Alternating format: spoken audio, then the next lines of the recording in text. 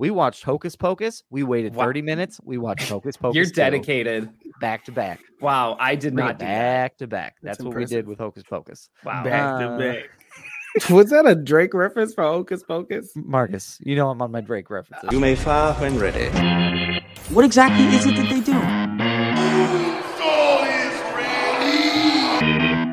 Kick names. And here we go. Take ass. Welcome to the podcast that gives you a fresh perspective on movies, comics, and pop culture. We aren't afraid to give you an honest take and won't pull any punches. This is Films in Black and White.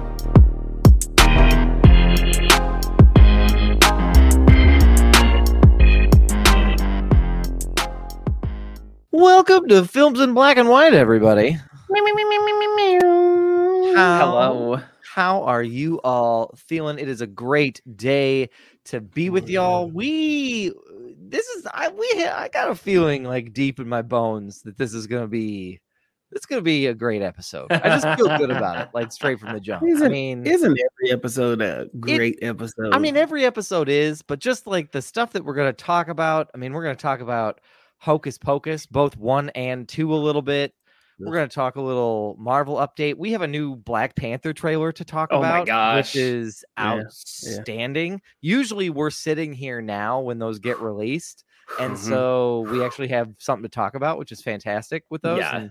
And, remember when Spider-Man No Way Home trailer dropped? While we Oh, were doing man. the podcast? The entire back third of that podcast is like derailed. I can't even remember what we were trying to focus on, but it was I get this. Whatever it was, I gave up. Like I was like, I'm not going to corral them in. I'm not going to get them back. We've lost. Yeah, we were lost. So, but gentlemen, it is a great day to be with y'all, but we need to make sure everybody's welcomed and introduced and fully brought into the circle. So I'm going to kick it on down to Brian Roush, aka Hello. Lucille.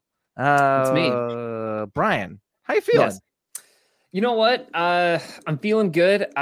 We spent the weekend celebrating my oldest's birthday. He's turning 6 tomorrow. So happy birthday. Happy birthday to Liam.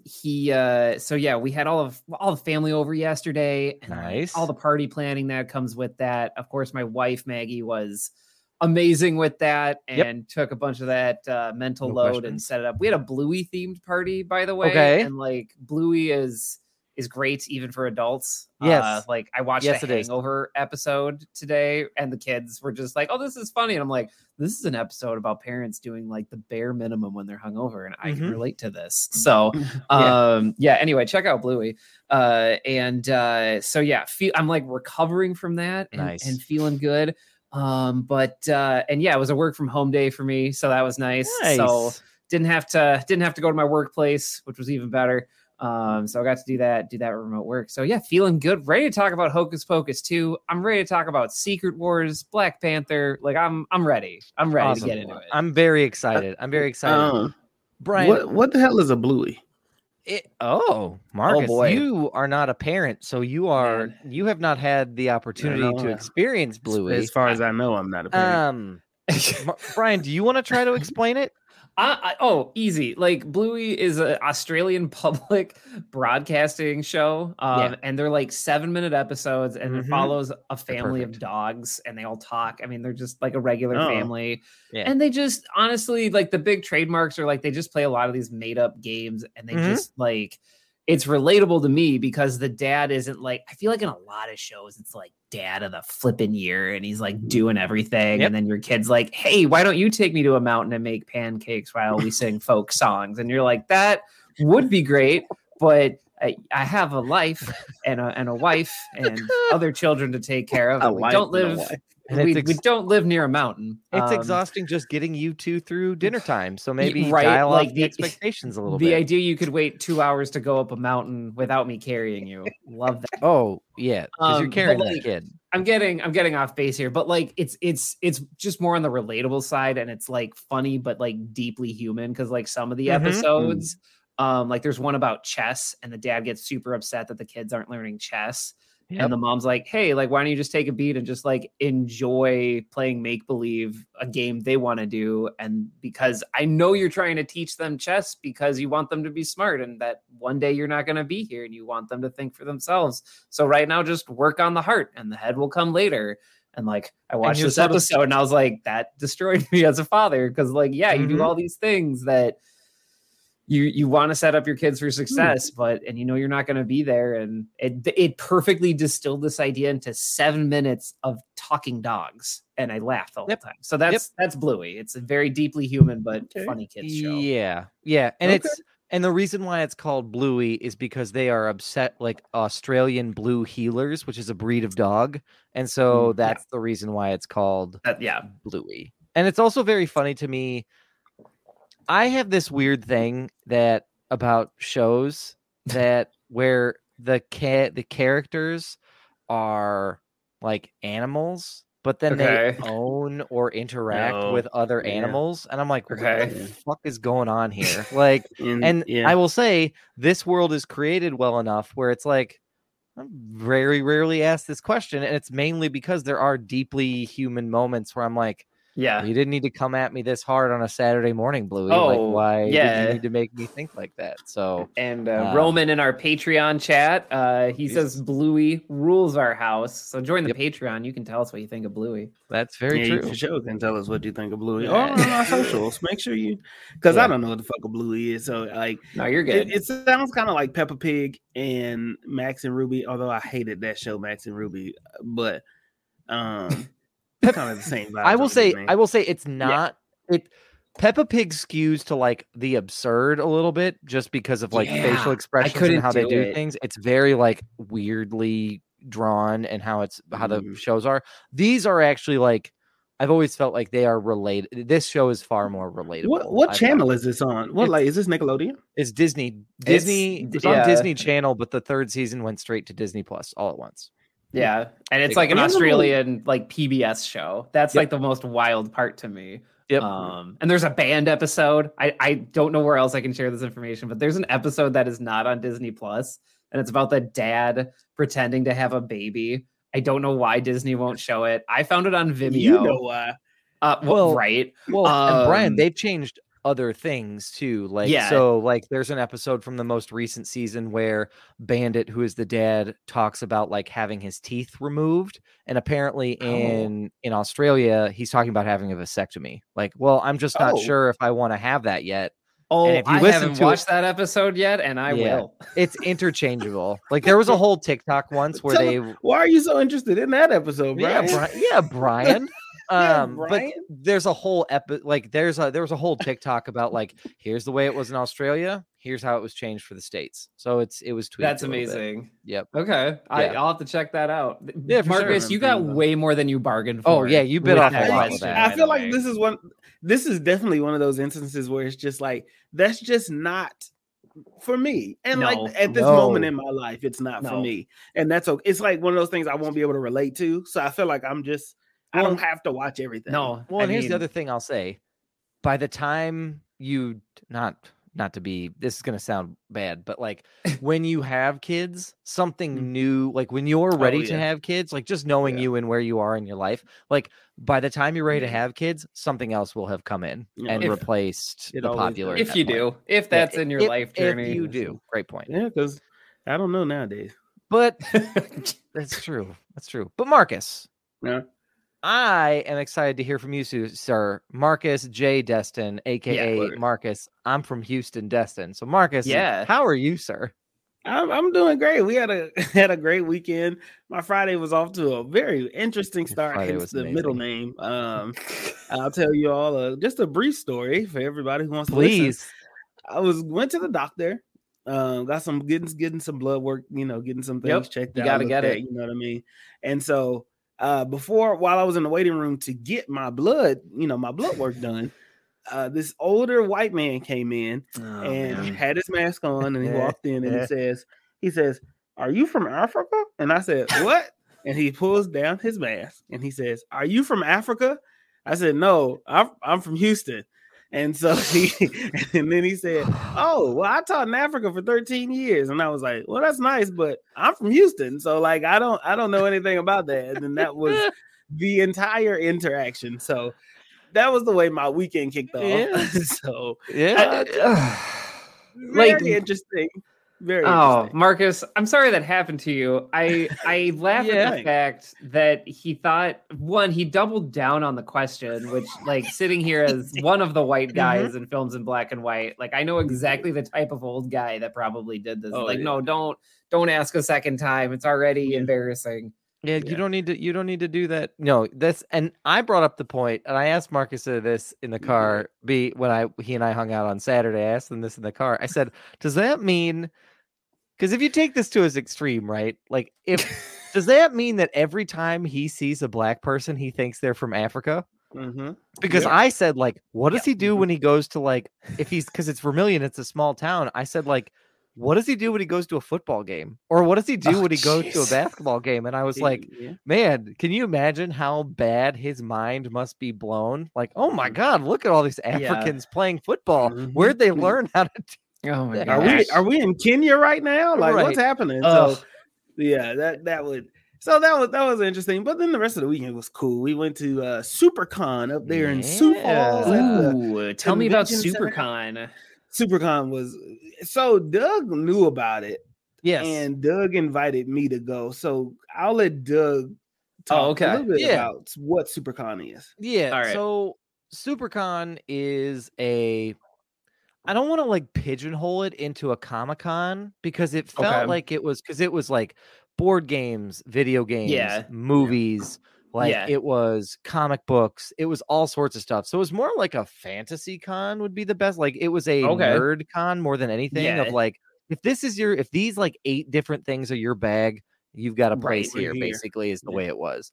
And it was held at the Sioux Falls Convention Center. And so I knew about it last year because I was like, a friend of the podcast, actually, Dave Wheeler, who was on the Shang-Chi episode. He was there before, and I was like, I should really try it. I mean, he's been coming here for a few years. Like, I should try to make it up there once to just see what it's about and say hello. So I was like, this year we'll go up there, and we'll check it out. And so Marcus and I did that on Saturday afternoon, and it was awesome. So it was very, very awesome. So yeah, it was great. Very cool. Lots of nostalgia. I think there's a little bit of everything for everyone there. We saw Mark Pence. Yes, that sounds right. The guy who plays the like the man in the chair to Kamala Khan in Miss Marvel. Oh, no way. Yeah, he was there. It was cool. He was there. He was there doing photo ops. There was some other celebrity. There was like Jason Voorhees. The guy who plays Jason Voorhees was there. Yep. A lot of anime voice actors were there too as well. Awesome. And so it was like, and then like Doug said, Dave Wheeler was also there, selling some of his personal creations and stuff like that. So it was just a dope time. You get up there and you walking in, and it's kind of overstimulating. That was, I think, officially my first con of any sort. And so I was like kind of walking around, and it was so much to just take in, because I have this thing about, so with me growing up with no money, right? It was just me and my mom, and so we just grew up just poor, but we made it work, right? Cool. So, and we, it didn't stay that way, obviously. So we got to a better place. But when I growing up, there were things that I just couldn't afford, and shoes, and sometimes like certain toys or moments that I missed that I want to go back and relive. Or there were things that I actually did have that I just was like, man, you know what? I wish that I appreciated that thing when I had it, because I look at how priced things are now. Like, it's like really expensive to even get like an action figure is goddamn $21, and they used to be $7. I literally remember when they were $7. And so that was just really interesting for to walk around there and to see that, to walk around there and to see that. And I got a couple things, like we picked up some comics from there, but picked up this episode 1 Mace Windu with a blue lightsaber in that Kenner original packaging. Oh my gosh. So, and this was like, and it was $10. So that was the other thing, was like, there was one guy who was very pushy. He was a little aggressive. What do you pushy in what way? with his prices. So I'll say this. I'll swing back around. Okay. That only cost $10, right? So everybody was pretty much selling their nostalgia and their old stuff at price for whatever it was. Obviously bumped up a little bit so they can make a couple dollars off of it.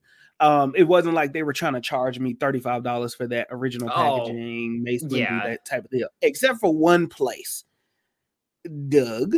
Yeah, so there was this one guy, and so the thing about cons is that there are some people that this is just how they make their money. Like they go to every and any comic book convention in the region, and they have stuff like either priced to sell, and they're just trying to turn it over. Like they're not really there to say, I'm selling these 10 things at a higher value. They're trying to say, I have all of this really cool stuff and go nuts. And sometimes it's like, for example, the gentleman Marcus is referring to had comics, right? Like old school, like they were, stuff from the 80s, stuff from the 70s and 50s and 60s, right? And it was old school, and it was just like, here's all the Western comics that you can get. And some of his more rarer stuff, it's priced a little bit aggressively.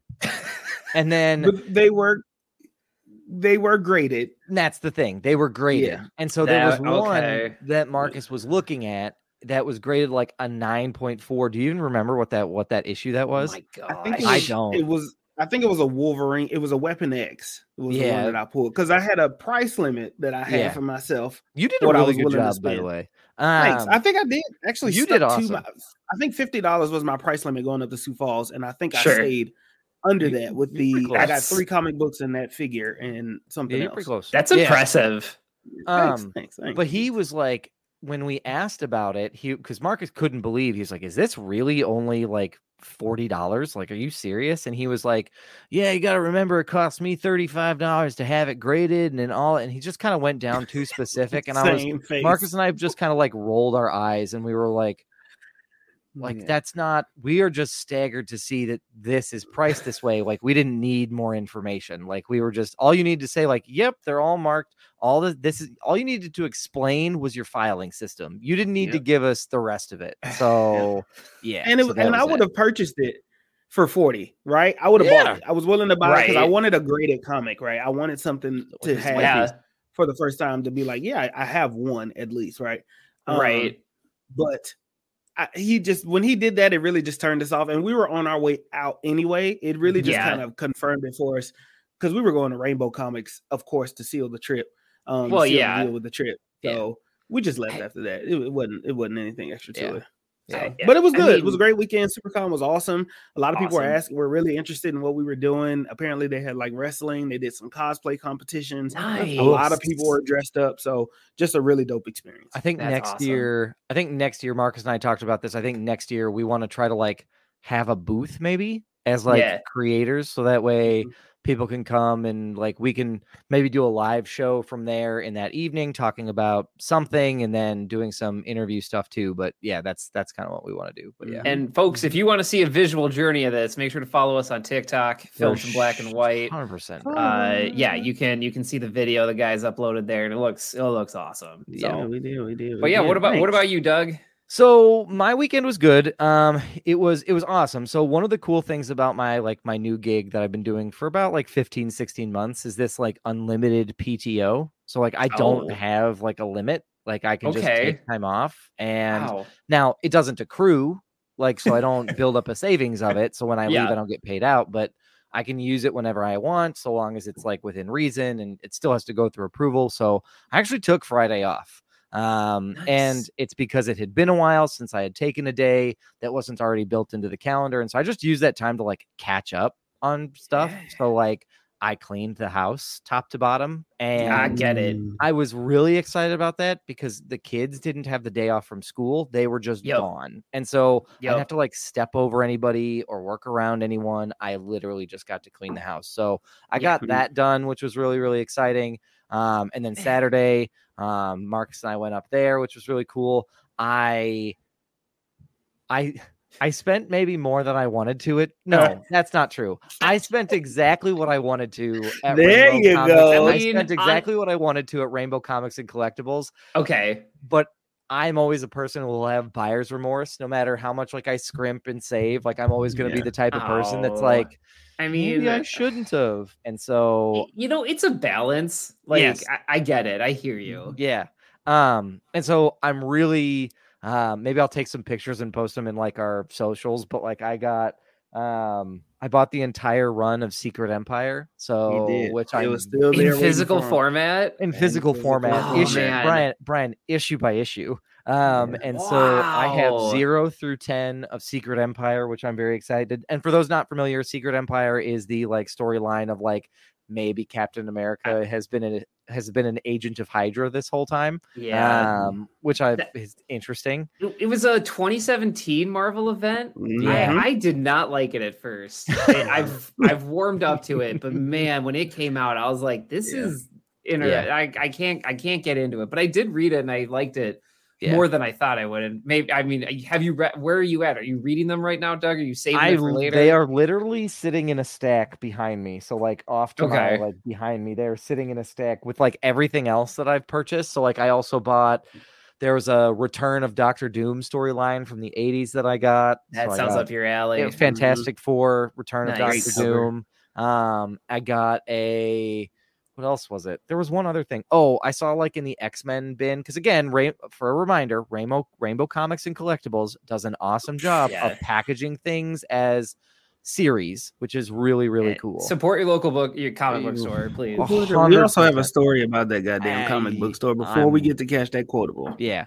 So anyway, to kind of bring what my haul, I bought a bunch of stuff, and so I'm excited about it. Marcus got to be in the house while I broke it to Brittany. She asked me after he left. She goes, I spent a lot at the comic book store because I got a bonus from work on Friday because of the change in the quarter. Congratulations, Mr. Bonus. Mr. Moneybags. And so I brought it. Brittany, after Marcus left, she goes, "How much did you spend?" And I was like, "Oh, I only spent like $110. Like it's really not that crazy." And she goes, "Oh, thank God you said the bonus." And I was like, "What did you spend?" And I was like, I said, I'm not going to. Did your wife think you spent all of your bonus on comic books? I have a feeling she might have. That's incredible. Which is hilarious. I love how she was mentally preparing herself for this too. Of like, did this happen? We have Christmas coming up. And I accidentally ended up in the house when he had to break the news because Harrison told me to come in the house. So Harrison dragged me in. He's like, "You come in." So I was like, "Oh, okay." Oh, because I wanted to see Harrison's Halloween decorations on the window. Well, he wanted me to see his decorations. Right. Yes. And they were great decorations. So he took me in. And then I ended up standing there, and it was kind of like one of those moments of like, you go ask your mom if I can stay the night. Yeah. And it was like, because she'll say yes quicker to you. And it was like, that's funny. It was so, because after I left, all I could do was laugh as I was like walking out to my car because I was like, ooh, I hope he doesn't get like a whooping or anything. No, it was a very funny experience. Yeah. But it was very funny. But the story that we got when we were up there, so I'm checking out. All right, mind you, we are regulars now. They know who I was gonna say, we've been up there a couple of times, but we were checking out, and I checked out, and he goes, "Do you guys want to see some like really cool comics?" And I was like, "Where are you gonna take?" Like, I was excited. I was like, "Where are you gonna take me?" Like, am I gonna go to a back room? So anyway, he goes, they're Beyond section. They're over in this box, and so he goes, and the first thing he says jokingly to his colleague, like sitting next to me, is like, "I might have to get people to sign a waiver before I show these to you." And I'm like, "Oh fuck!" Like, now, mind you, what am I looking at? So, mind you, while we're in Rainbow, Doug is hitting gold, right? Like back to fucking back. Yeah, he finds like amazing storylines and comic books to like purchase at Rainbow, and usually I leave with something. This time I didn't leave with anything. No, you didn't. I had one comic run in my hand, and it was a Storm comic run, but I wasn't really completely involved. I wasn't really dedicated to it. So I'm overhearing him while I'm holding this thing, trying to make a decision on if I'm going to get this storyline at the time. So Doug says, absolutely. Yeah. Well, I mean, if somebody says, "Do you want to see something really cool?" You always say yes. Like that's how you have stories to tell later. Like even if it's weird or gross, like you're like, okay, not for me. And then you walk away and you tell a fun story later. By the way, you all should be worried about me. Supervise me if I'm out in public with you. But he brings us over to this box, and right off the jump, without looking at the book, it is bagged and boarded, and the price sticker on the front says $5,542. And I was like, holy shit. So these were old Action Comics of Superman and Wonder Woman from the late 50s, early 60s. Get this fucking story. So apparently some guy was getting evicted. He invited like friends and family over to come and help him, like pack up his stuff. And they were just in a box. And he tried to tell his friends were like, we should give you some money for these. Like, these have to be worth something. And basically he gave the response of like, I don't want them. Get them out of here. And so they took them and they were on their way to the dumpster to throw them away when he saw the Rainbow Comics and Collectibles, like either truck or store, brought them in and literally unloaded them. And like I said, it was not like, oh, it was the first one was 5,000. It was like 5,000, 1,200, 1,200, 1,200, 1,200, 12. It was it was comic book history. I said, Marcus, as we left, I said, like, they should have been in a museum because you're not gonna... And we learned something really cool about grading those, because what they were saying is they said, like, he goes, you see this little P in the upper right-hand corner. It was written in pencil, like a really quick P. Yeah. And when they got pulled from the shelves, they had to be physically marked by a clerk in some way, shape, or form. And he said that a lot of time that you can't find any of these comics that were like pulled from shelves without it. And so what he was saying, like, when they grade it, they don't even judge it because there literally are no comics from that age that don't have that blemish in the upper right-hand corner of the title page. So it was incredible. It was a cool little history lesson, and that's where it was at. So yeah, it was really, really cool. I just sat my little comic books back down and said, I can't even buy anything, because the first one was Action. It was a Superman Action Comics, like for $5,000. And I just put my little Storm Run back in the box and was like, next time. I mean, wow, yeah, I don't even know how I would have reacted. I'm surely I would have said some platitude like, that's what? Like, I think my words would have failed me. When they told us the story, I think I looked at him and I was like, get the fuck out of here. Really? I had no other words than get out of here. Yeah. So wow. Well, that is an excellent way to spend your weekend. Yeah, it was a lot of fun. It was great. Oh my gosh. But gentlemen, we have a whole show to get to, so happy you all could give us a rundown of your weekends, and we're glad we could share. But we need to play Catch That Quotable. We gotta. And then we got Hocus Pocus 2 after this. We got stuff to do. Yeah. And so we are going to play another round of Roman's Millions. So I am going to pull a quote from a deep dive. He sent us a bunch over the years, and I found one that we hadn't used yet. And so we are going to play this one. And so, gentlemen, are you ready? I'm ready. Ready, steady. All right. What? Did you rewrite the whole thing or just the parts that don't suit your needs? That's it. That's the whole quote. I feel like I know what this is. What? Did you rewrite the whole thing or just the parts that don't suit your needs? Ooh, okay. Yeah, I feel like I don't know it to say it, but when you say it, I'll know it. Okay. Yeah. I mean, okay. I feel, because we're talking about rewriting, this feels like it's something like some reference to the Bible. Just about this. It feels like it is some reference. So then that makes me think of Book of Eli, which fantastic movie, by the way, not talked about enough. I think that one slept on a lot. I think it did get slept on. It is a little harder of a watch. It's a little bit long, and it's not for everybody. Yeah. Roman, can you do me a favor? Can you type a hint in the box and nobody look at the hint until we all decide that we want the hint? Okay, I will scroll away from the hint. Yes, get away from the comment. I'll take his hint, but I'm going to lock in. I'm going to stick with something that is, I'm going to stick with this. This is Dogma. This feels like it could be Dogma. I have this vibe that's what it is. Okay. I am gonna go with Book of Eli. Okay. Although it doesn't make any sense, and I don't know if that's right, but I'm just gonna go with Book of Eli because that whole story revolves around the protection of the Bible and other religious texts, but the Bible just happens to be this one and trying to get it to the library. So I think that I'm gonna stick with that. Okay, Brian, any guesses? I'm gonna go totally the other way. Back to our friend Nicolas Cage. I'm gonna go with Adaptation. Okay. So, which is about a script writer trying to make a movie. Yeah. I'm gonna go with that. I'm not feeling super confident. Okay. How do we want to do the hint? Do we just want to lock in? Do we want the hint? We don't have to take it. I kind of want to lock in, but it's up to you all. I'll take a hint. Okay. Okay, sure. Why not? I will look at the hint. Then Marcus, I will look at it. Okay. Yes. I'm glad we have a system. Go ahead. Yes. What the fuck? Okay, the hint is Iowa. Iowa. Let me rewrite the whole thing. Okay. Then the only other movie that I can think of that has an Iowa connection is the movie Star Trek. And so I am going to go with Star Trek. Hold up. Field of Dreams. Field of Dreams. Star Trek. Fucking Field of Dreams. Cedar Rapids also takes place in Iowa. Oh yeah. I forgot about Cedar Rapids.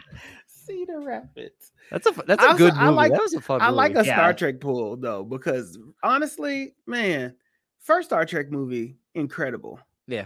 Oh, like the rewrite with J.J. Abrams, the Kelvin reboot universe with Chris Pine. That was great. Honestly, it's getting to classic status. What a great fucking rendition of a goddamn Star Trek. Anyway, Iowa doesn't help me, so I'm sticking with what I had. Okay. I'm gonna say Field of Dreams. I'm going Field of Dreams. Okay. I don't know. I'm very in the weeds here. Low confidence. Okay, here we go. It's gone. All right. Here's movie quotes. All right. Here we go. For the listener, here's a drum roll. I'm ready. What movie is this from? Oh, it's from Children of the Corn. God damn it. Oh, no. I have never seen Children of the Corn. I have also not seen Children of the Corn. I have not seen Children of the Corn. I have, and my wife is going to kill me when she listens to this. Man. Good. She's going to be yelling at me as she's listening to this in the kitchen whenever she listens to it. Shout out to Maggie Rouse. Oh, my gosh. Maggie Rouse. Children of the Corn, y'all. So we're on a 2-week slump. I feel confident that next week we can get our act together, back on track. I don't even know what this is in reference to in Children of the Corn. Like, I'm just so out of base. Tell you it was said by Bert. Oh, yeah, Bert. Yeah, my guy Bert. Bert. So, yeah.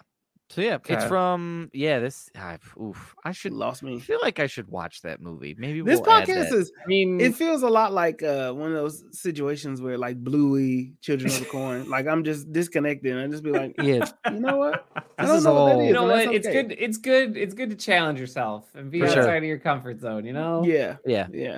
So, well, there you go. Well, we struck out, and that's okay. Sometimes you got to risk it, and it is what it is. Risk it for the biscuit. That's right. So, gentlemen, we have a couple pieces of news before we dive into Hocus Pocus, and so I want to kick it on over to Marcus because Marcus, I want you to, because you're the one who posted the news article in our chat this morning. I want you to tell us about this new Black Panther 2 trailer that we got today. Right.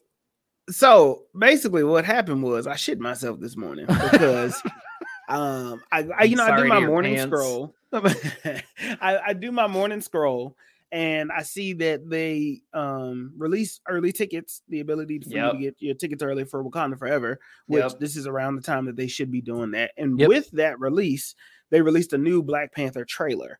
And if you thought the first one was more somber, if I have to describe it, and this is just my description, the first one is more reflective and somber. It kind of meets you where all the fans are and reflecting on Chadwick Boseman, his death, and kind of like, what is this going to be? And this is in memory of him. That is the first trailer. This one though seems a little bit more action packed and giving you a little bit more of what the plot line is going to be, what it revolves around, and giving you some more cinematic looks at these individual characters, like closer, more in action, like that kind of stuff. So this, God damn it, Ryan Coogler. I mean, bro. Yeah, we got to talk, man. That is how you are supposed to follow up Black Panther, and it sucks that it had to be on these terms, but this is how you follow up a huge trend-setting movie like Black Panther, because the way that this looks, I mean, obviously we see Namor flying. He has the wings on his feet. He's a king, and he's the king of Atlantis. Is it Atlantis? It is Atlantis, right? Yeah. Not in this one. I think Atlantis is DC. I think technically this is something else. What Marvel's is. Remember, they're going a Mayan route with it, so I think it's called something different in Wakanda Forever. Yeah, okay. I'll look that up when you keep going. So basically, you see the wings. You see there's some type of interaction between T'Challa's mother, the queen of Wakanda, and Namor, and then you see Shuri being very reflective. Everybody's being very, very reflective, but they show you something new in this trailer, and that's two things that stood out to me the most. Clips of Riri Williams, which I was like, man, if anybody is paying homage to that original Iron Man, and if anybody wants to have a road solo War Machine movie and have Ryan Coogler direct it, I'm all on board for that, because God damn it, because the way that he's making like Riri Williams look in this movie, they're paying a lot of homage to the original Iron Man, from the shots to the suit itself. It's just incredible. And it's still distinctly something different, though, which I really appreciated. Yep. It's just a homage. Yep. And Talokan is what Namor's kingdom is called in Wakanda Forever. Thank you. Okay. Yeah. Talokan. So that was the first thing. Riri Williams in her Ironheart suit, in her first edition of her Ironheart suit, flying around, doing her thing, having a good time. The second is we get a full look at the Black Panther, our new Black Panther in the suit, which I think everybody knows is Shuri. Okay. I feel like that's the biggest thing to talk about here. I would assume it's her. Barring based off the design. Yeah, barring any like surprises, that design of the face mask alone me going like, that's Shuri. Yeah, and the suit is incredible with the black and then the gold on the ribs, and then the gold, the gold hints of gold throughout, and then you have the dots that are on Shuri's face in the first movie, that are like historic, cultural markings that are on Shuri's face in the original. She also has that on this Black Panther suit as well. So where the assumption is you don't see the face, but you see this new Black Panther suit. So that was it. You just see beautiful shots. It's just a beautiful fucking thing. Yeah. And I will also say there are shots at the beginning of, like, we've seen like the celebration of everybody dressed in white. Mm-hmm. What I noticed on some of the dancers during the sequence in this trailer, they also have the same dot mark, the same like cultural markings. So maybe that's trying to signify her taking over and being the one in charge, or the protector from now on. Who knows? Who knows? Right? Because that was a line in that was one of the lines that I liked from the Queen, was, I know what you all are thinking, or we hear what you all are saying. They've lost their protector. Yes. And I was like, man, that is a hard line, because that is what this whole movie is going to revolve around. I've heard is like different nations or different people trying to take advantage of Wakanda when the king falls. Yeah. I mean, man, they set it up really well in this trailer. It looks everything that you said, it looks dope. I mean, we're also getting some other information about this movie that's come out recently. Like, the actor that plays Namor has indicated that he's not the villain. And he's a mutant. So he is sticking true to comic book form there, but also that he is not the villain, that he might be the villain for part of it, but at the end he doesn't come out to be the villain. So we'll find out what that means. But and I think it's weird. I think one thing that's really striking to me about this press tour for this movie, and I don't know if it's because it's carrying a lot of emotional weight, but I feel like the things that we're learning about Namor, I don't really feel like that would have happened like even last year, like in these types of press junkets. Like I think it's really strange that he was like, oh yeah, he's a mutant. And like that was just like a Friday news item that got passed around. And then on top of it is like, well, I'm not really the villain. And it's like, are you playing us? Like, is it like he's more of an antagonist? Like, okay, whatever. But like, Black Adam. Right, like I'm more of an anti-hero. Right.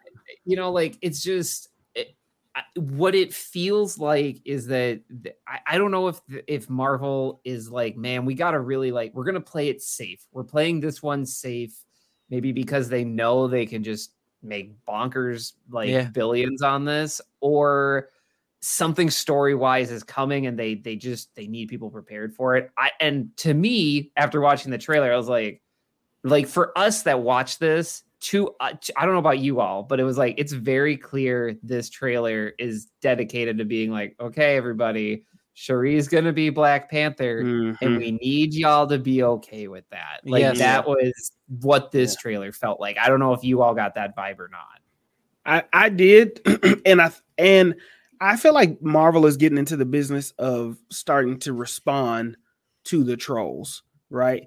Because in a way, and because a lot of the trolls, it's a weird thing to troll about, but there's a lot of frustration amongst fans and Black fans, I will say, that I've seen on my algorithm of why they didn't recast T'Challa. And the problem with you should have recasted him, or whatever. Yeah. To me, I took that reveal that felt like it wasn't supposed to happen until later, because my thing was, what's the difference between you showing that scene at D23 or at Comic-Con and then you showing that scene now, like that big reveal of the full suit and stuff like that, outside of a tease. So I did take it as them trying to respond. Yeah. I didn't get that, but I also wasn't really looking for it either. I think the other thing is I always kind of suspected that Shuri was going to be there. So me too. Right. And I guess I get a little worried because you're right. Like they're starting to respond to the trolls, and I feel like that's a dangerous road to go down. Like, so I hope that they're not, because anytime that you're trying to preemptively respond to trolls, I feel like your movie carries a little bit too much weight and has a little bit more significance. And I feel like, I don't know. It feels like you're justifying. It feels like you're making excuses, right? Like it's going, or I get worried. It makes it feel like that's the way that it's going to come out on the other end. Is it's like, you don't need to say anything to them. Just let them be hateful and terrible. Like we don't need to acknowledge them as being as being anything other than that. I'm going to disagree. I don't know. A bit. Okay. Go ahead. Yeah. I'm gonna disagree, because I don't know. I don't think we live in a world where you can let that slide for too long. Like, I know, we're raised to believe, you got to be the bigger person, and you just kind of like, you got to turn the other cheek sometimes. But the internet is a different place. It's not a real place, mind you. Right. It's a real thing that connects us all physically, but it's not a real place, because everybody has an audience, everybody has a fandom, everybody even if it's the dumbest, most inaccurate, unfactual opinion ever, somebody will believe that, and they will have their own 30,000 whatever followers, and that 30,000 can seem to put a dent in. It could be a small sample size to what they're seeing, what Disney is seeing, versus what actually is the opinion of the majority. Is that making sense? No, it makes sense. I disagree. I disagree with it, but it makes sense. I don't know how they. No, that's cool. Yeah. I feel like, do we live in a world where we put celebs and we put businesses, like this whole next generation is going to be completely different, because they're holding these businesses, 100%. These companies, these people, these celebs accountable for what it is they say on their platforms and what it is they do. Yes. And so I feel and for those that aren't fans of these things, they have that same amount of energy to like disprove or get what they want, because we have seen movies turn over and fold because of the fan reaction and fan base. Well, I think my pushback is that I think we have to, in my mind, I segment them out a little bit more. Like I segmented out of like, I think that we as a collective society should use the internet to hold people and businesses accountable for actions and for things like that. I think that that's entirely different than like, look at what's being done with Rings of Power. So what happens is Amazon will release will release an episode. They turn off like commenting and reviewing on it for 2 weeks. And then people have access to it. And what they're finding is they're not seeing a dip in they're not seeing the drastic dip in their numbers. And so for me, that's like that's not addressing the trolls. That's taking away their platform, and the series is not being impacted negatively going forward. So that's where I come from this sense of I don't want us to, and we have talked collectively about the pressure that Kevin Feige has been on. Talk about adding an entire other piece of pressure where not only is he trying to figure out where this movie is going, but he's also simultaneously trying to silence trolls. I don't want you to worry about that. I want you to focus on like what the next fucking thing is. And I don't know, like, and I don't know if it was for the trolls, right? Like, I honestly don't. Me either. And it could be. It absolutely could be. And I think it makes a powerful statement. Also, like, I also like. I think it's a moment. I feel like it's really important to take a moment here that like Wakanda Forever. Obviously, we had the teaser, but this Wakanda Forever trailer, it is all like pretty much black women like kicking ass. Like, and I have not seen that in another Marvel project, or even I can't most count projects. A lot. Like, so I think that's pretty incredible, and that's awesome. And I think that I don't know. From Houston. I guess it's just like I'm very curious what the strategy here is for this rollout of this movie, and if this is everything they're telling us. This is my main point. Like, if this is everything they're telling us, like, what is in the third act of this movie? Like, if this is what we're seeing for the official trailer, like. I can tell you, this is the trailer, which made me raise my eyebrow and go, maybe Doom is here. Like, maybe Doom is in some way doing something, because you have so much front loaded already. And so like I've gone from low confidence to like low high confidence, or like low medium confidence that Doom could be here. I'm still skeptical, but this trailer also informed that, because it was just like, okay, like you've already like given us a lot of clues to what to expect and to be okay with. And this movie's already going to be like 2 hours and 40 minutes long, right? I think I read that too. It's another news piece. It's so like we got a lot of ground to cover. Yeah. I definitely think it's Doom. Can you imagine with that tone and that cinematic feel that he's got going on with this movie in Wakanda Forever? Victor Von Doom just making his appearance in the UN, like, oof, man. Even as a metaphor, right? Like, like if we're going with the traditional Doctor Doom, like this like this techno African nation that is so superb in so many ways, and the only threat is like, oh, it's this white guy from Latveria who's like trying to like make this white German here. Trying to take over their resources. I mean, that's pretty thematically on point, and what a message to send. Trying to pit other people against each other, by the way. Right. That could be a great metaphor. Like, there's a lot of layers and lenses you could add to that, and I would be into that. I don't know. I still think it's too early for Doom, but I guess we'll see. The last thing I'll say is that, like, the only thing that I feel like is my reservation that it's not Doom is that I know that there are other Kang variants that are just floating out there. So could be a Kang. Okay. Could be a Kang. Like, and that's the only part of me that isn't like all in on the Doctor Doom speculation, is that like it could be a Kang. Like there's a Kang floating out there. Here's what I okay, sorry, we got other stuff to get to. I know. The only reason I'm skeptical about Kang is because he'll get his in Ant-Man 3, right?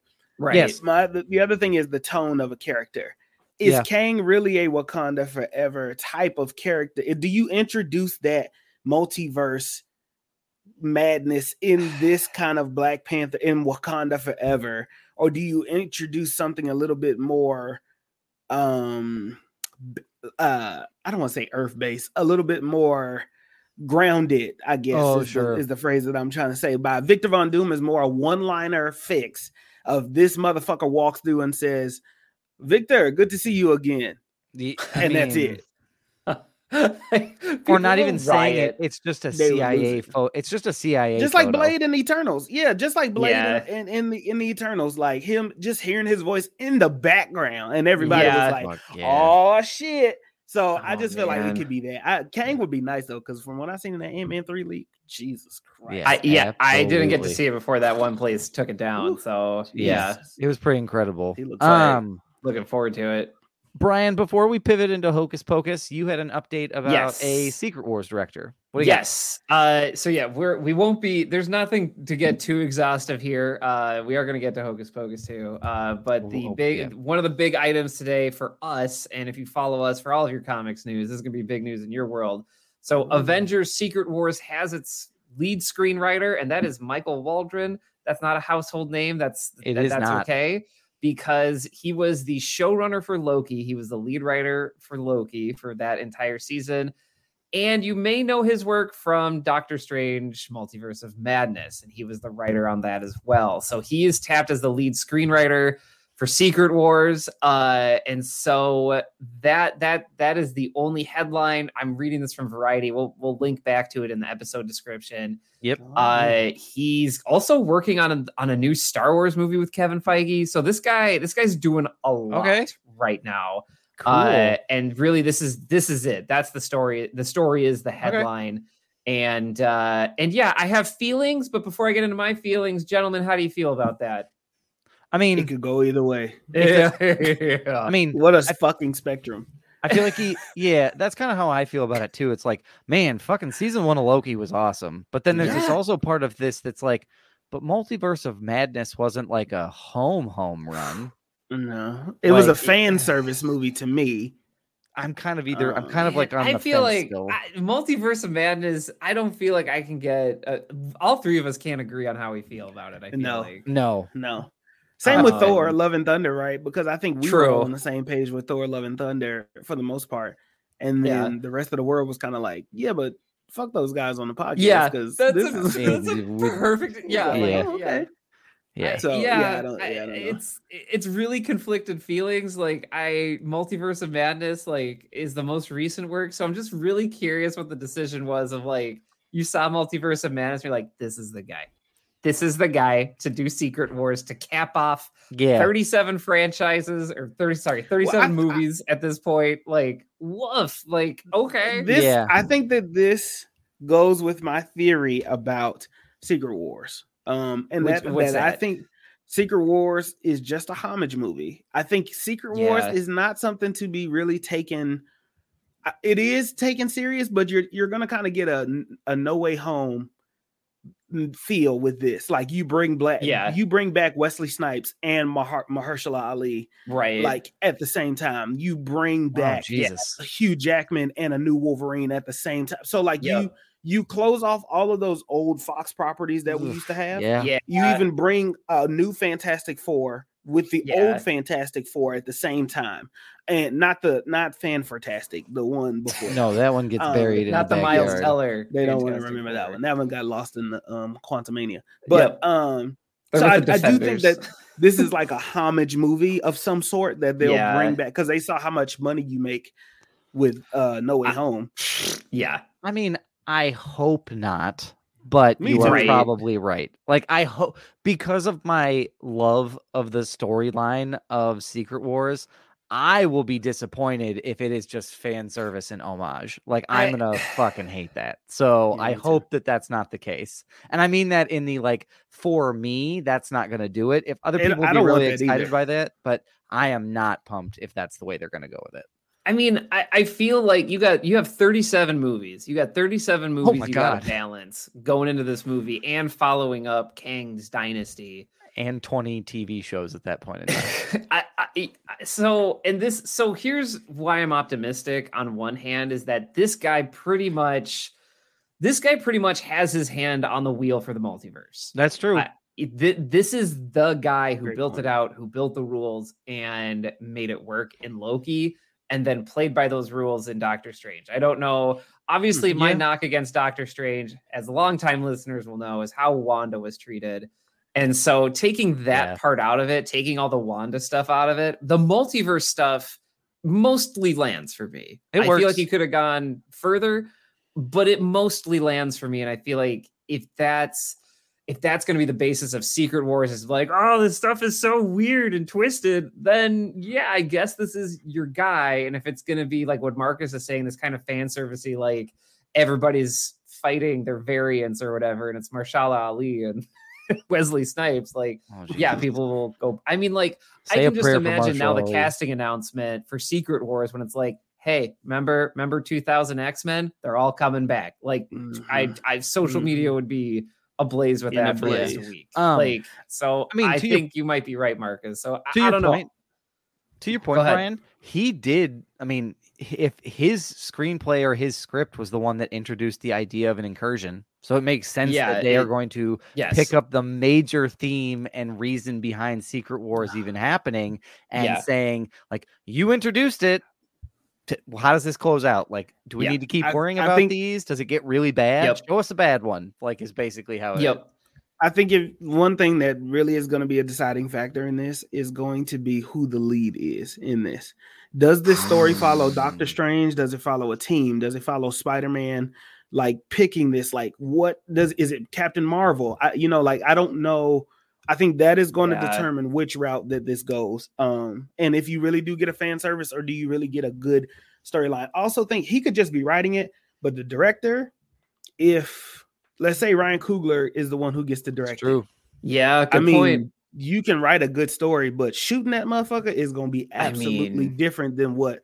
It's going to be different than who was the director for Multiverse of Madness? Sam Raimi. My God, Sam Raimi. It's going to feel completely different than because the story was never the problem. I guess it was just kind of some of the.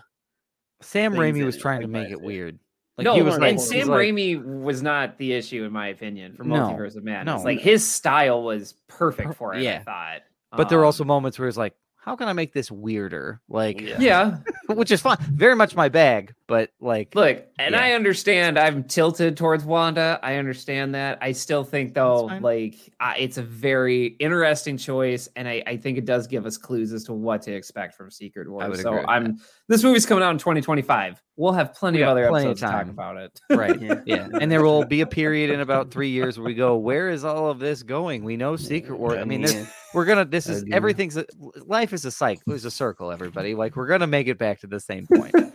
And speaking of a circle, he still won't have his shit together. I mean, I would maybe. I'm always hopeful, but it's for your sake. I'm always hopeful, but it's for your sake.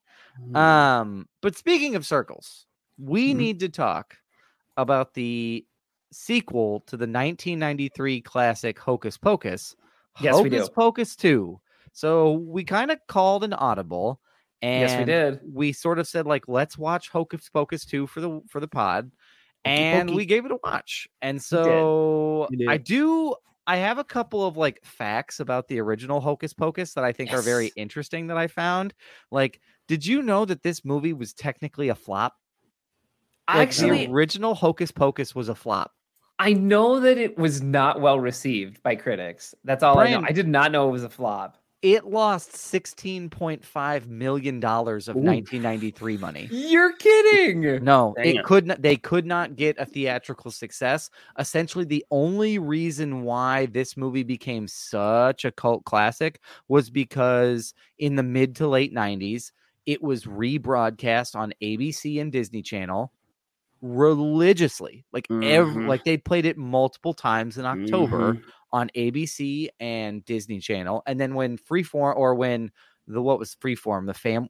I don't know what Freeform it was ABC Family. ABC Family. Yes. And then the cable version, Freeform, came out, and they did their 13 Nights of Halloween, and it was always like the second to last one. And that's where this basically rediscovered this entire movie. So that's my first fact. You are also correct. People did not like this movie, like, as a movie when it came out.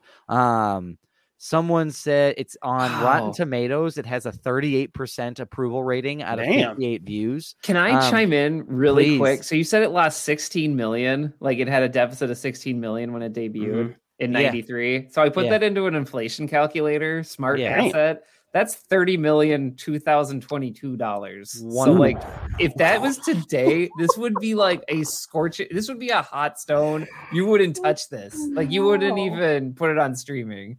I didn't know there was a website that did that. That is incredible. Yes, yes. And Roman in the chat in our Patreon, one of our greatest Patreon supporters here, they're watching Hocus Pocus right now. Look at this as we speak. So is this Inception? To give you some reviews, Gene Siskel for the Chicago Tribune at the time said it was, quote, a dreadful witches comedy with the only tolerable moment coming when Bette Midler presents a single song.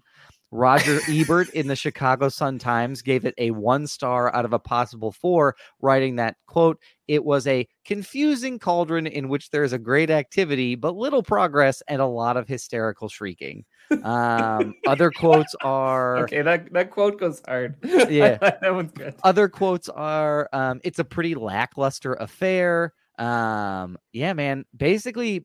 someone said Tyler Burr of Entertainment Weekly gave it a C-, calling it an acceptable, scary, silly kid fodder that adults will only find mildly amusing. Oh no, that adults will only find mildly insulting. So that's Hocus Pocus 1. That's what I found, because I was very curious, because we did in the Wagner house, we watched Hocus Pocus. We waited 30 minutes. We watched Hocus Pocus. You're dedicated. Back to back. Wow, I did not do back to back. That's what we did with Hocus Pocus. Wow. Back to back. Was that a Drake reference for Hocus Pocus? Marcus, you know I'm on my Drake references. All right. Exactly okay. I love it. Okay. Just making sure. But Marcus, you need to give us your barbershop summary for Hocus Pocus 2. Okay. So what had happened was this is an origin story for the 3 witches and their sisterhood. So you ever seen the Sisterhood of the Traveling Pants or Traveling Pants of the Sisterhood? Sisterhood of the Traveling Pants. Sisterhood of the Traveling Pants, same thing, but witches, right? Okay. So basically, this movie revolves around the relationship of the 3 witches. They give you like a little sneak peek of when they first became witches and how they got their powers. First of all, I might be out of touch, but who is that fine ass lady in the beginning, that first witch that gives them powers? Oh, do you mean the woman from Ted Lasso? Yeah, I don't know who she is. I'm gonna look up her name. You're gonna love Ted Lasso. The way she was looking, I said, well, goddamn, bewitch me, goddamn it, because that's it. That's where I want to be. Wherever it is she's twiddling between her fingers, I want to be that. That's what I want to be. Marcus is A-OK walking into a dark forest, by the way, and running into a malevolent witch entity. Running into 4 Salem white women in the forest. I'll do that for that witch. Yeah, absolutely. I will do that shit all day long. That's saying something. That says a lot. Knowing me, Brian, that says a lot. That's a lot. So anyway, there's this story, right? And so there's these 3 sisters. They get these powers from this magical witch. She tells them how powerful they can be, but there's one spell you don't do, and that's Magica Maxima. Don't do that because no witch does that. So then basically they fast forward, and we all know how the original Hocus Pocus ends. They don't get to the flame in time. They don't get the powers that they need in time, and they go poof and they disappear. So it's said that the magical shop owner saw these 3 witches disappear, but you don't know that, and he helped bring them back by making a new black candle with a black flame, and so that a virgin will light it. There's also some weird underlying storyline about a new witch on the block that everybody knows she's a new witch. I must have missed an introduction there because it was kind of assumed she was already a witch. I missed something, but she's black. So I was like, yeah, go ahead, do your thing. Played by Whitney Peak. Is that who you're talking about? Yep. Okay. Yep. Yeah.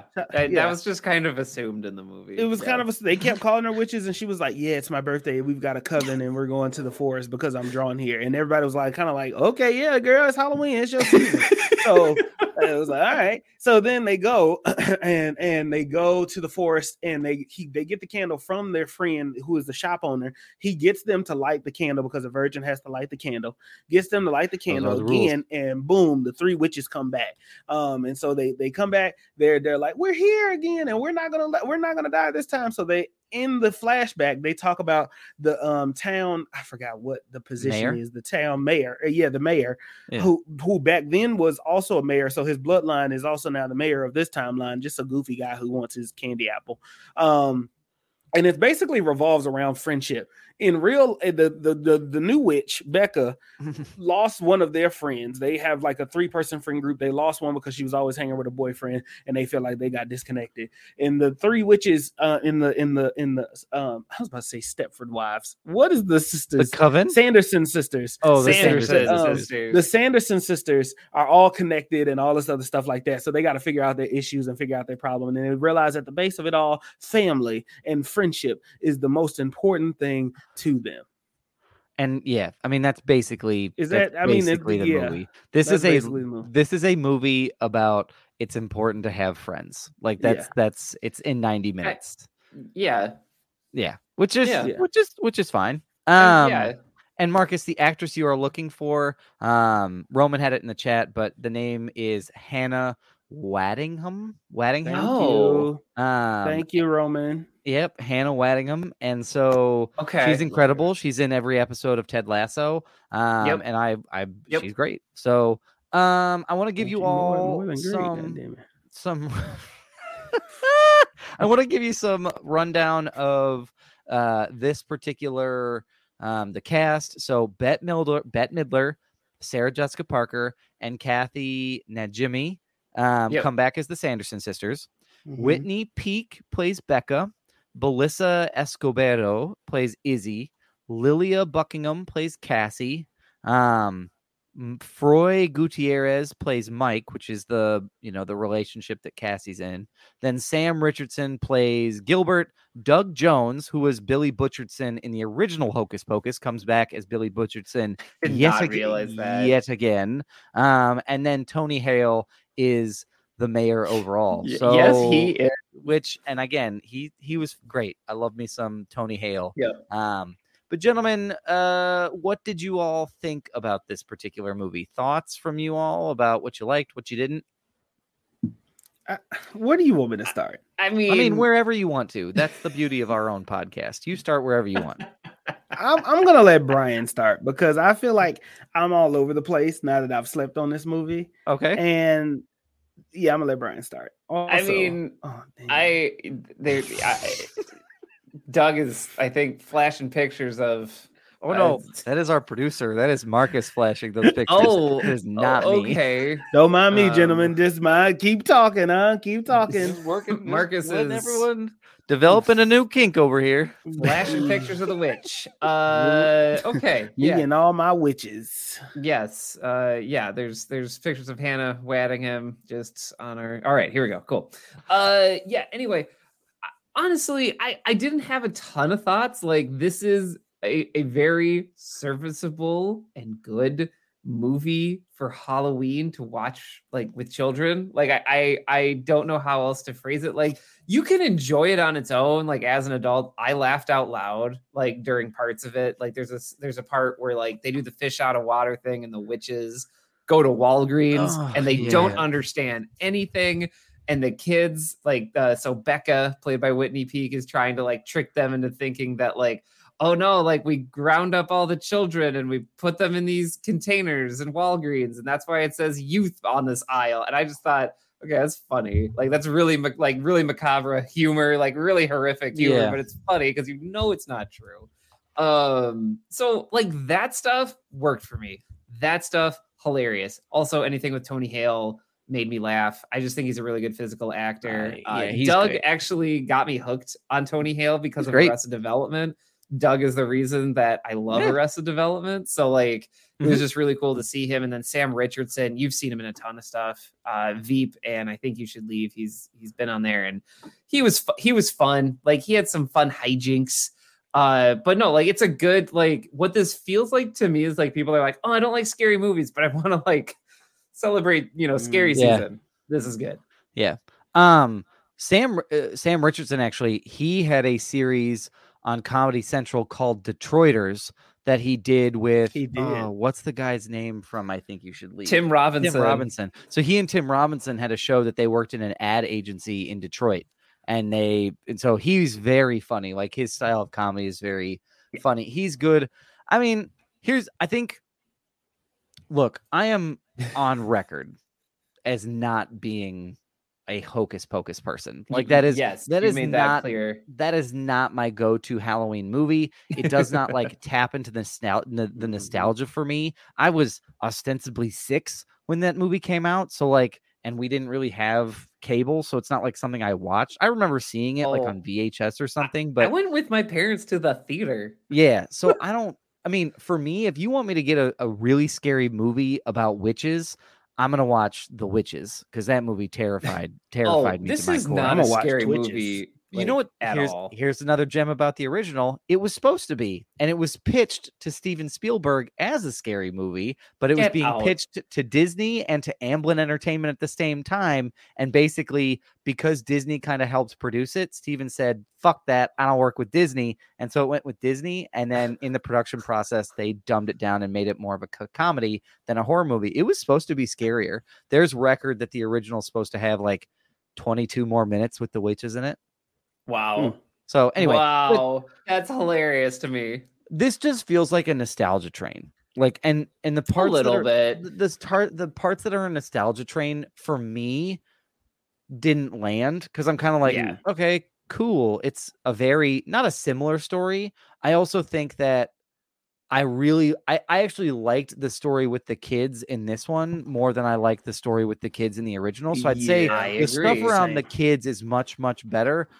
The witches, I mean, cool. I would have liked for Hannah Waddingham's character to come back, not just because of like just her look as a witch, like separate from how just pretty she is as a human being. Like, yes, Marcus, thank you for chiming in. But like,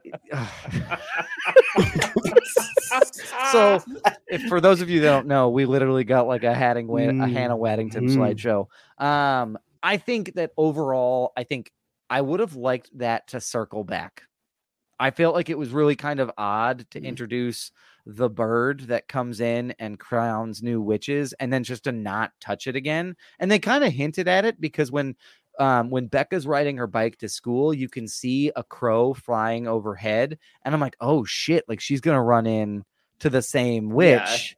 Yeah. But then she doesn't. And I'm like, oh, so we're literally never going to see her again. And I was like, well, Doug wanted the crow payoff.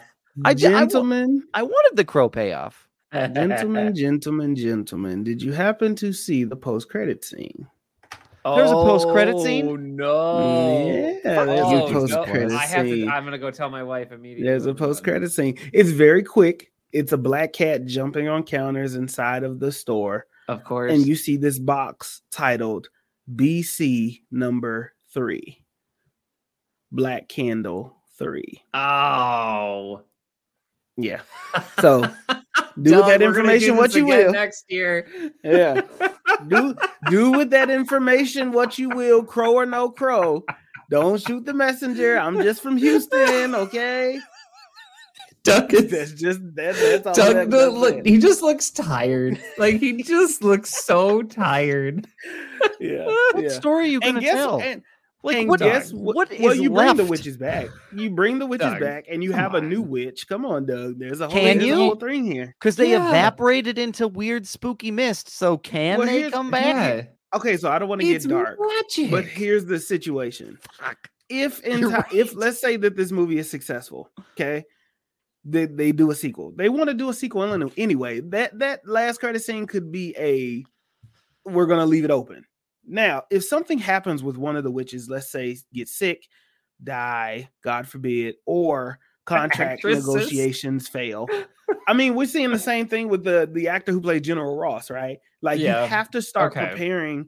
If you're gonna keep bringing these characters back, like and bringing these older movies back, you have to have in the back of your mind a break the glass in case of an emergency plan. Okay. Well, right. I mean, I feel like you introduce 3 new witches for them to possibly become the new Sanderson sisters, but good witches instead. Bette Midler was born in 1945, everybody. So she is 75 years old.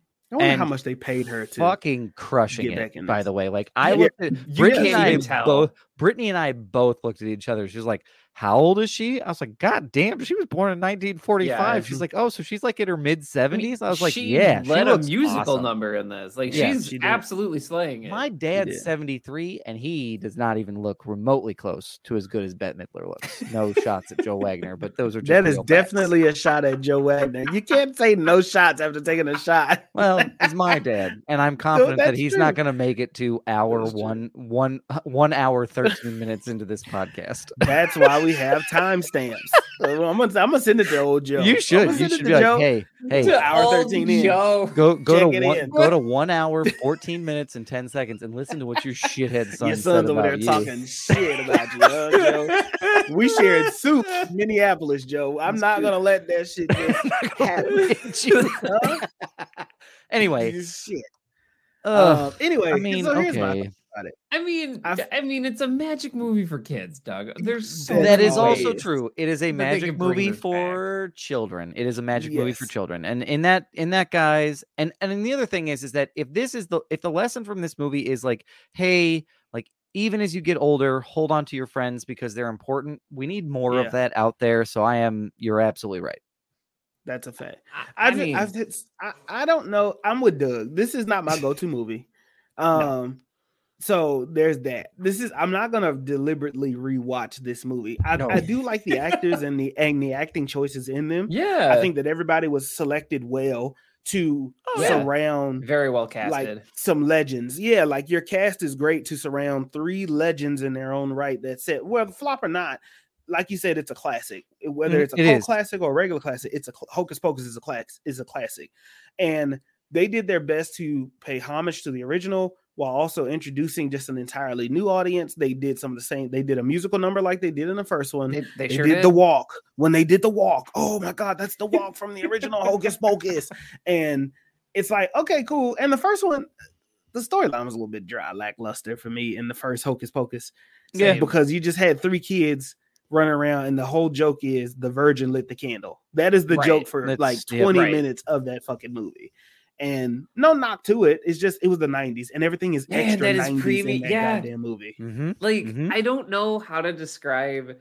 Like if we're talking about Doug's dad maybe making it to the 1 hour mark. Like if my kids ever find these and listen to it, I don't know how to explain to people that didn't grow up in the 90s. Like no, like being a virgin was like a typical joke across like many movies and TV series, and I don't know why. Like I don't know if it was like we got to this edgy point in TV or movies and like that was the joke, or like, but it's weird. It is weird.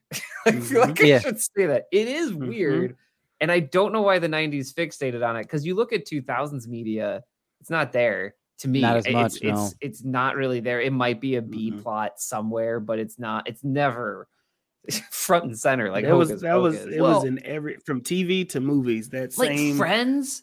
I'm sure it was in Seinfeld. I mean, there was a big like, especially because of the look, the original like male lead in Hocus Pocus, he had this sort of like, I don't want to call it a grunge look, but he definitely had like a rebel sort of type of feeling to him.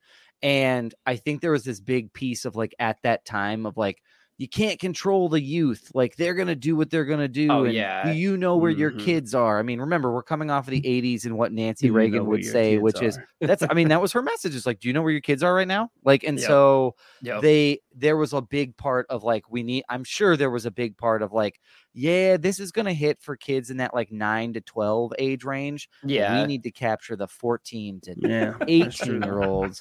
And if we kind of hint that like, you shouldn't be a virgin because you might bring witches back. I mean, we're not going to say it, but come on. Right.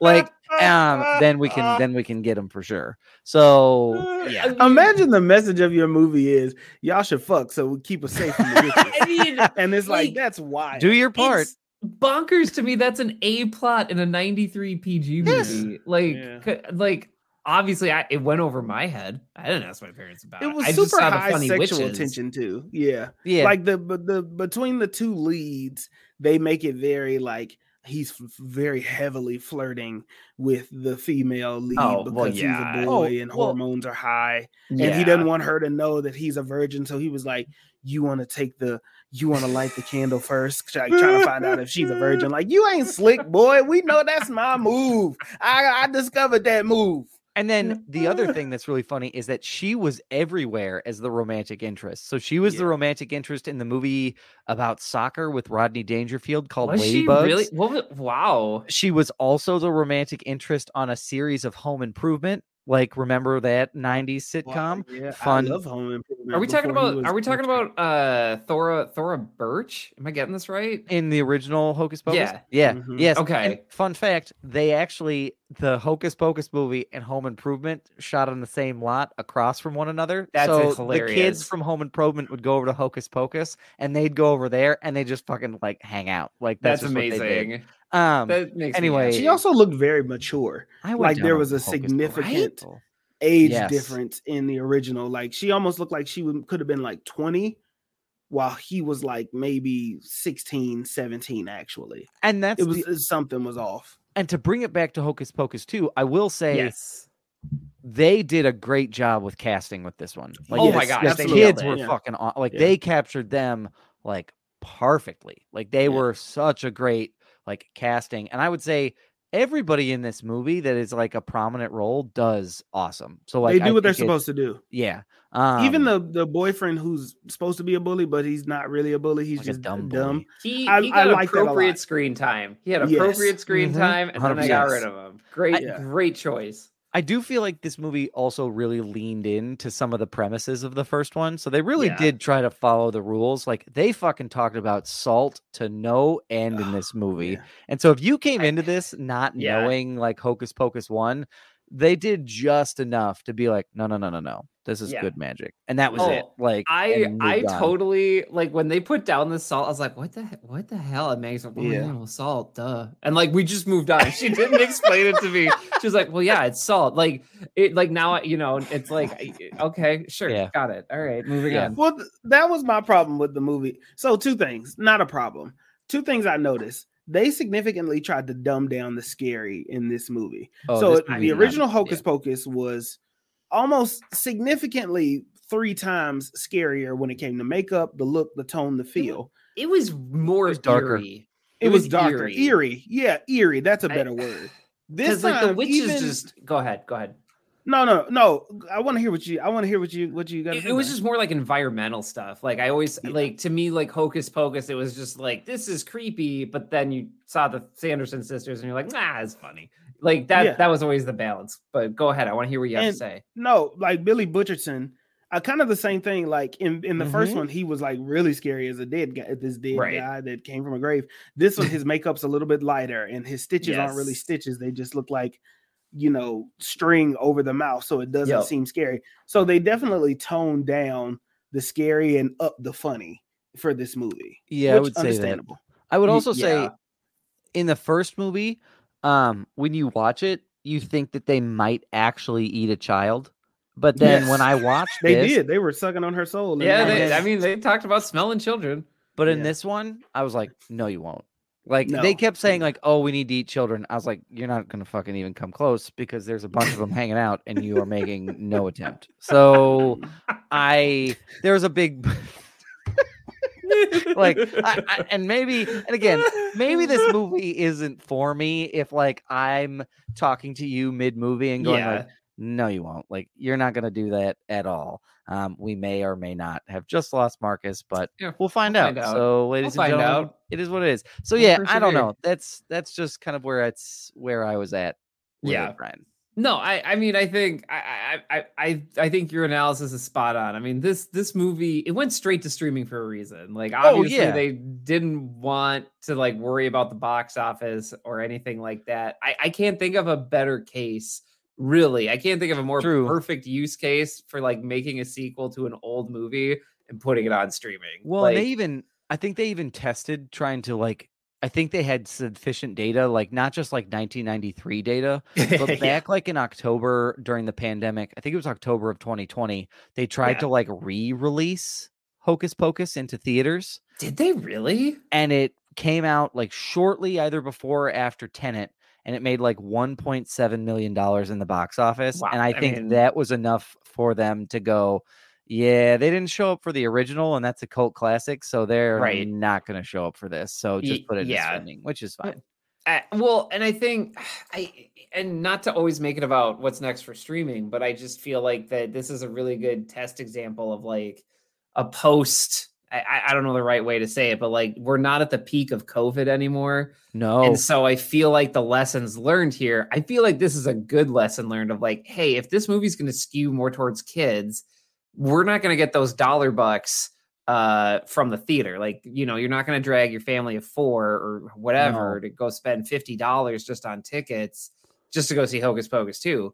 But if we make it a value add for Disney Plus and 100%. They clamp down on those production costs, because I don't know if you noticed, but like when they were in the forest, I'm like, this is clearly a soundstage. Like this is very much clearly that was a soundstage with like a giant. I doubt it was volume, but it felt like volume light in the background, and I could look past it because like I know where to look for this stuff. Well, the ambiance was good enough too. Like that, I mean, I'm trying to listen to either what the two girls are talking about when they're in the forest, or I'm trying to figure out what's going to happen now that they're about to do Magica Maxima. So I'm not worried about it. So and the kid leads, they were great. And I feel like they did exactly what they were supposed to do. Like this movie did what it set out to do. And I probably wouldn't have selected this movie if I did not have a influential force such as my wife in my life, but I knew I was going to be watching this anyway. True. But you know, I think like it did set out what it was going to do. I wish Marcus was here. Having a third movie of this makes so much sense that I hate it, but like I mean, like you get those 3 back together. You know, the 3 lead witches. I know Sarah Jessica Parker's in there. We got Bette Midler, and I'm totally blanking on the third one. Marcus flashed in. Marcus, are you with us? Yeah, man, I must have been talking bad about these witches because my computer just shut the hell off. Yeah, that's right. And Kathy Najimy. There we go. We were talking about that the third movie makes so much sense that it's like offensive. That they actually have. Yeah. In 2 years, this we'll be on the merry-go-round. We're gonna do it again. We'll do it again. I do have a question, Brian. I have a question for you. Hello. Maggie being a huge like original Hocus Pocus fan. Yeah. How did she take the movie? She enjoyed it. Like she enjoyed seeing those characters going through a different story. And we had a conversation with family over on Sunday. And a lot of the feedback that I heard from like, this is all anecdotal, but people really liked the origin part, like with the kids in Salem, like in 1700 Salem, like they really liked hearing that story and having that setup. And like looking back, I'm like, that's almost like one of the strongest parts of the movie. Cause like it's, I don't know. It just kind of feels like no strings attached. And you have this like weird, I don't know how to describe it, but like Three Stooges type physical humor, which like totally works for these 3 characters. And it's funny. And I like it unironically. Like I think it's actually like well done and funny. Yeah. And so that's what I mean. A lot of people like that. They liked that Salem part of it, and then following up on it. So that was kind of what I heard from folks that also watched it. Yeah. I did a little bit of research. So I did a little bit of polling. So there's a former colleague of mine and Marcus's, Kara Olson. She works up at South Dakota State University. And she is she is a huge fan. Shout out to Kara. Huge fan of Hocus Pocus. Like it's something that is just the way she described it is she said there's a kitchen, a time and place attached to the film that for me has created a strong emotional attachment. So she is like all in on Hocus Pocus. And so I asked her, I said, like, have you watched it? What did you think? And this is what she said. She said the storyline for Hocus Pocus 2 wasn't significantly different, though they added in some intentional cringe comedy and a blessedly diverse cast. She really liked the creativity in the backstory that was like a delightful ad. And overall, it was sort of like campy and playing to a market, but it exceeded the expectations. So I think that's probably a very thorough, valid review. I mean, that's probably the most concise thing. Like I mean, just shut the podcast down. That's the most concise thing you can say. That's great. Yeah, like it can be more. It can, like, us watching this movie. Brian said it right before the podcast started. We watched Hocus Pocus 2, and this is kind of out of our wheelhouse. Like, this is a movie that isn't really supposed to be reviewed. I think you're just supposed to enjoy it for what it is. I think that's very true. And it's like, it's not even bad for what it is. Is it for me, Marcus J. Destin? Hell no, probably not. But I do. It's for me for different reasons. The diverse cast. That was the next thing I was going to say was, I love a Black female young witch lead. Absolutely, all day long. And that doesn't matter to everyone, as we know. But to me, I supported the movie because of that. And she did good. She held her own. Yeah, she awesome. And she was great. And I the other thing I enjoyed about this too was that it sometimes when Disney does this, I feel like they're like, hey, did you see that there is a Black lead in this regular movie? And it's like, she has an Asian friend. Yes, we do. And I feel like representation is important, but I do sometimes feel like they border on tokenization. This movie did not do that at all. It was just like, nah, here's these witches and their girls just living their life and let's follow them around. And it was just that was refreshing. That was great. Like, let's see more. Did you even see her parents? I don't think so. I don't even think. No, I think we only saw one. Only parent you saw was the mayor. Yeah, that's accurate. Yeah, that's accurate. And I don't even know, did he share even a scene with his daughter? Because when she's picking up, just a little bit of movie magic here, because when she's picking up the cups and stuff, like, all you hear is like a voiceover, like, when I get back, it better be cleaned up. But like, she doesn't respond to it. And I'm like, it was like it's walking out, but yeah. And this whole movie does feel like the young ladies shot all of their scenes individually, except for, like, they shot all with the stars and God, what was the shop owner's name? I forgot. He's a comedian that I Gilbert, like, Sam Richardson guy. Sam Richardson, yeah. So like, I don't know. It did kind of feel like that at times. That was all I had to say. Well, and honestly, I don't comment on a lot because I feel like for COVID, like, I know that we're getting different shots now because you have to protect everybody on set. So if it's safer for, like, our 3 lead witches to do all their scenes together in 2 weeks, speaking to stand-ins, and then you flip it, right? And then you do the same thing, you know, like, I get why you would do that and minimize why everybody's on set together. But it wasn't super apparent to me. Like, it wasn't very apparent to me. It's only because we all talk about movies every week. But this was shot in the middle of, like, well, not middle of, but tail end of the pandemic. They began in middle of 2021. So September, October, and November of 21 was when they did it. So my guess is that you never saw them all. Was it because they said, we tested these 3, they're good. Like, they're fine. They're fine. So just leave them where they're at. And again, Brian, probably why it was a soundstage, because they shot on location, but it's not like you can have a huge crew to light the forest the right way. So there was some impact of COVID on this for sure. I don't knock it. I do not knock it for soundstage forest. Nope. I mean, Mandalorian did the same thing, and they had a phenomenal result. So, like, definitely not knocking it, because trying to light a forest in real time, absolutely not. No. He did it. I mean, I'm glad you keep bringing her back. I'm glad. I mean, look at her, Mommy Witch. I don't know her character name. I just keep calling her Mommy Witch. Mommy. This might be the first time I'm uncomfortable. Mom Witch is here. She gave us her powers. Bye, Mom Witch. Bye, Mom Witch. A milfy witch, like a Mitch or a witch. Wow. A wilfy. A Mitch. A wilfy. A wilf. A wolf. She's a wolf. Hey, she's a wolf Mitch. Whatever. You know what? Whatever gets you going in the morning. It's healthy to know, for self-care. It's important to understand your own. What you're gonna do. Yeah. I'm not gonna yuck anybody's yum. You live your life. Please don't ever let me say that again. No, the last thing I will say, I will also say that this is our first movie of officially spooky season. Yes. It's time. It's scary movie season. It is officially spooky season. Everyone can feel free to start This movie came out on September 30th, which means that movie dictated spooky season. By the way, which was illegal October. To Doug, apparently. I didn't guess who watched it October 1st? Not me, officer. I watched it September 30th. Not me, because I'm a rogue. You want to know something? Your ticket's in the mail, sir. Wow. Your ticket's in the mail. I don't abide by your laws of man. Fuck them, rebel.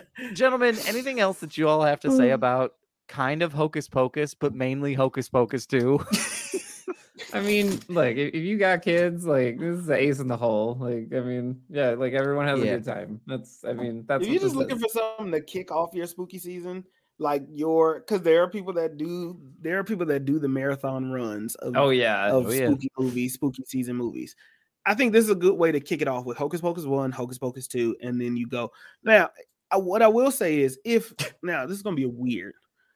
We pay for streamers. I understand that. But if this was back in like 2000 and in the 90s, and this was like a Disney Channel movie where they're like doing the jumping jacks on the movie, like real thing on TV. And now back to the movie. Yeah. Like if this was like a Disney Channel premiere, like now, I think this would be a hit. I think it would be a certified this would be a appointment TV. Yeah. Like people would shut it down. It would be a timer in the corner where this movie premieres in a week, and it would be. Oh my god! I think if I were to witness this movie as that, I would be blown away that you were able to do that. And technically, it's the same thing because we pay for a streamer, and this is still a Disney original movie. Yeah. It's kind of weird because it kind of gets into Inception within itself a little bit. Point. But I think if I would have saw this on regular Disney Channel like now, and because Disney Channel is not even the same, none of the cartoon stations are even the same as what they used to be. I would have been shocked by this, and it's still a good movie. That's really what I want. I guess this brings up a good question. Like, does anybody know? And maybe I missed it, but it doesn't seem like they really pushed the marketing of this, did they? Yes, they did. Well, me and Doug had this conversation on Saturday. Yeah. I don't pay for cable. So I don't see commercials anymore, unless I'm watching like football on Sundays and I'm watching on YouTube TV. Yeah, that's pretty much it. So I don't know what they did or didn't push. I know I saw it on my Facebook. I know it was big hype around it when they did the announcement. That's pretty much it, though. That's all I saw. Okay. I mean, I know it was a lot of digital marketing, and I know other people saw more of it than me because it just didn't fit cookies. But I mean, it was. I know there were Twitter and Instagram impressions. I know that for sure. Okay, TikTok for sure. I didn't see any on there. But then Brian, for the same reason, it must not have made it to me because I was kind of like when you brought this up, I was like, you're right. Like this would have been like an event. Yeah, and I was like, is that just the nature of streaming these days, or did I miss something? And it seems like I missed something than anything else. So. Well, and we're not the target demo. Like if you're buying digital ad space, I don't think you're targeting men between like 25 and 39 for this. If you're spending your ad dollars, you're targeting children, probably women, based on the demographics of the last movie. So I mean, that's my guess. You're certainly not targeting the guy who writes tickets for celebrating the holiday at the wrong time of year. So you're not going to target the guy who just dropped $100 on $100 on comic books. You know who we need to get? That guy. But that being said, my take on this is not only like if you have kids, I would say that if you're looking for like a more age appropriate introduction to this, to the Hocus Pocus like realm, I think you can show Hocus Pocus 2 to a younger audience than you can Hocus Pocus 1 because we tried to watch Hocus Pocus 1 with Harrison and Harper as a part of our like family movie night because we've been doing that, and I will say that Harrison enjoyed it. Harper couldn't follow it, so she lost interest. Yeah. This one is a little bit brighter and a little bit more energetic, so I have a feeling she'd stick with it longer. So, I think that's a great point. I mean, it's a good family crowd pleaser. It really is. I get it. Yeah. This is like the adults are outside having a bonfire and the kids are inside watching a movie. I was just about to say that. Like, put this on and go have a beer. Yeah. Cool. Anything else about Hocus Pocus 2, gentlemen? No, that's it. Go watch the damn movie. Yeah, still probably better than Pinocchio. I'll never find out because we won't. So. We'll never find out. We'll never know. Pinocchio could be a smash award-winning movie, and Marcus, will never know. I feel confident it's not. Yeah, me too. I feel very confident that it's not. But gentlemen, anything that you all would like to plug this week? Hey everybody, it's me. It's thelovenerds.com. That is TheLovenerds.com. And that is a lifestyle blog. And you're thinking, why would I need a lifestyle blog right now? Hey, are you somebody that likes making decorations or holiday specific recipes? They got you covered. Lovenerds.com. Yeah, absolutely. Thank you, Brian. Marcus, what do you have to plug? No problem. I always wanted to just remind everybody to just follow the mantra. And what is the mantra? The mantra is never offended, always humble, or Noah. That is the brand. That is the mantra. Go to the Noah at shop something spreadshirt Noah's spreadshirt.com, something like that. Go to the link in my bio. All my socials are Marcus J. Destin. The link is somewhere. We will put a link in the show notes as well. Yeah, like go find the goddamn link. Go buy something. Go stream something. Marcus Destin Max is at like over 1,500 plays at this point. So go stream something. Go buy something. But whatever you do, continue to follow the mantra. Never offended. Always humble. Absolutely. I have two things I'd like to plug. The first is on behalf of Roman, who's one of our big Patreon subscribers. He asked us to plug Second Slide. They are a organization working to provide growing lacrosse teams and other organizations the means to raise money for good causes. So some notables are that they are currently working with. They are working with Team Kenya, Team Uganda, the Give and Go Foundation, and the Breast Cancer Alliance. So big plug there for Second Slide. They're doing some great work. But I would also like to plug this podcast. We love doing this for you week in and week out. If you love what you heard on this episode and you want to support us, go over to patreon.com/filmsinblackandwhite and sign up to join our Patty family. And you too can participate and give us a quote, as well as watch the show and kind of be a part of some of the movie magic that goes in on the back end. So if you're feeling like you can, please support us, and we would love for you to do so. Gentlemen, we have a 3-step process to success. So, Brian, please give us that first step. Hey, y'all, read a book, and it can be any book. Don't let it stand in your way. Go read that book. Just read it. Just do it. Go read a book. Absolutely. Yeah. Marcus, the second step? Yep. Second step is getting cold, but drink some water. You know what I mean?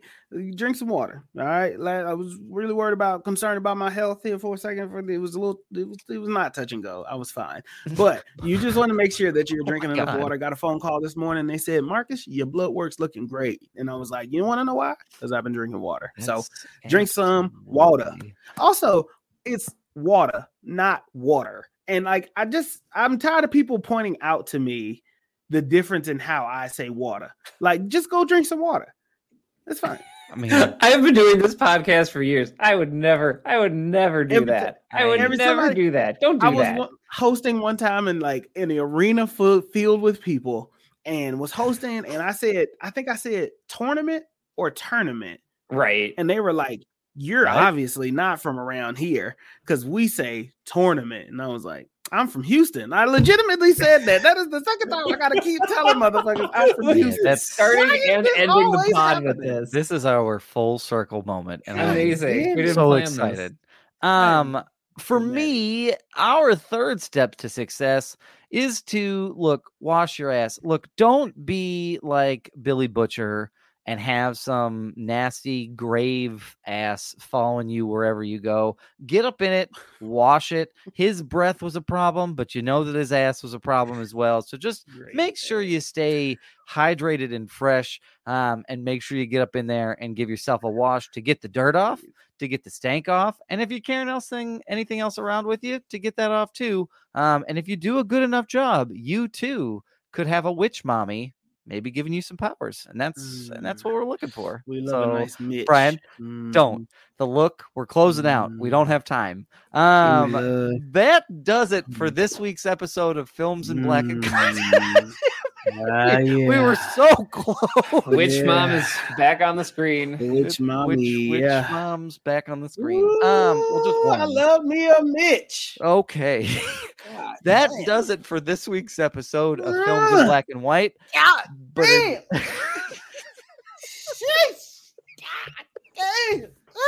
but in the meantime, and in the between time, stay safe, stay healthy, and we will catch y'all next week. If I could be the ball between the finger she twiddles, I'd be happy. Right? Like I would just be complete and leave this in. Don't cut it. I want the people to know that if I could have been that ball at the beginning that she twiddled between her fingers, man, Hannah Waddingham would have been Hannah Destin. Oh, okay. All right. I believe I would have been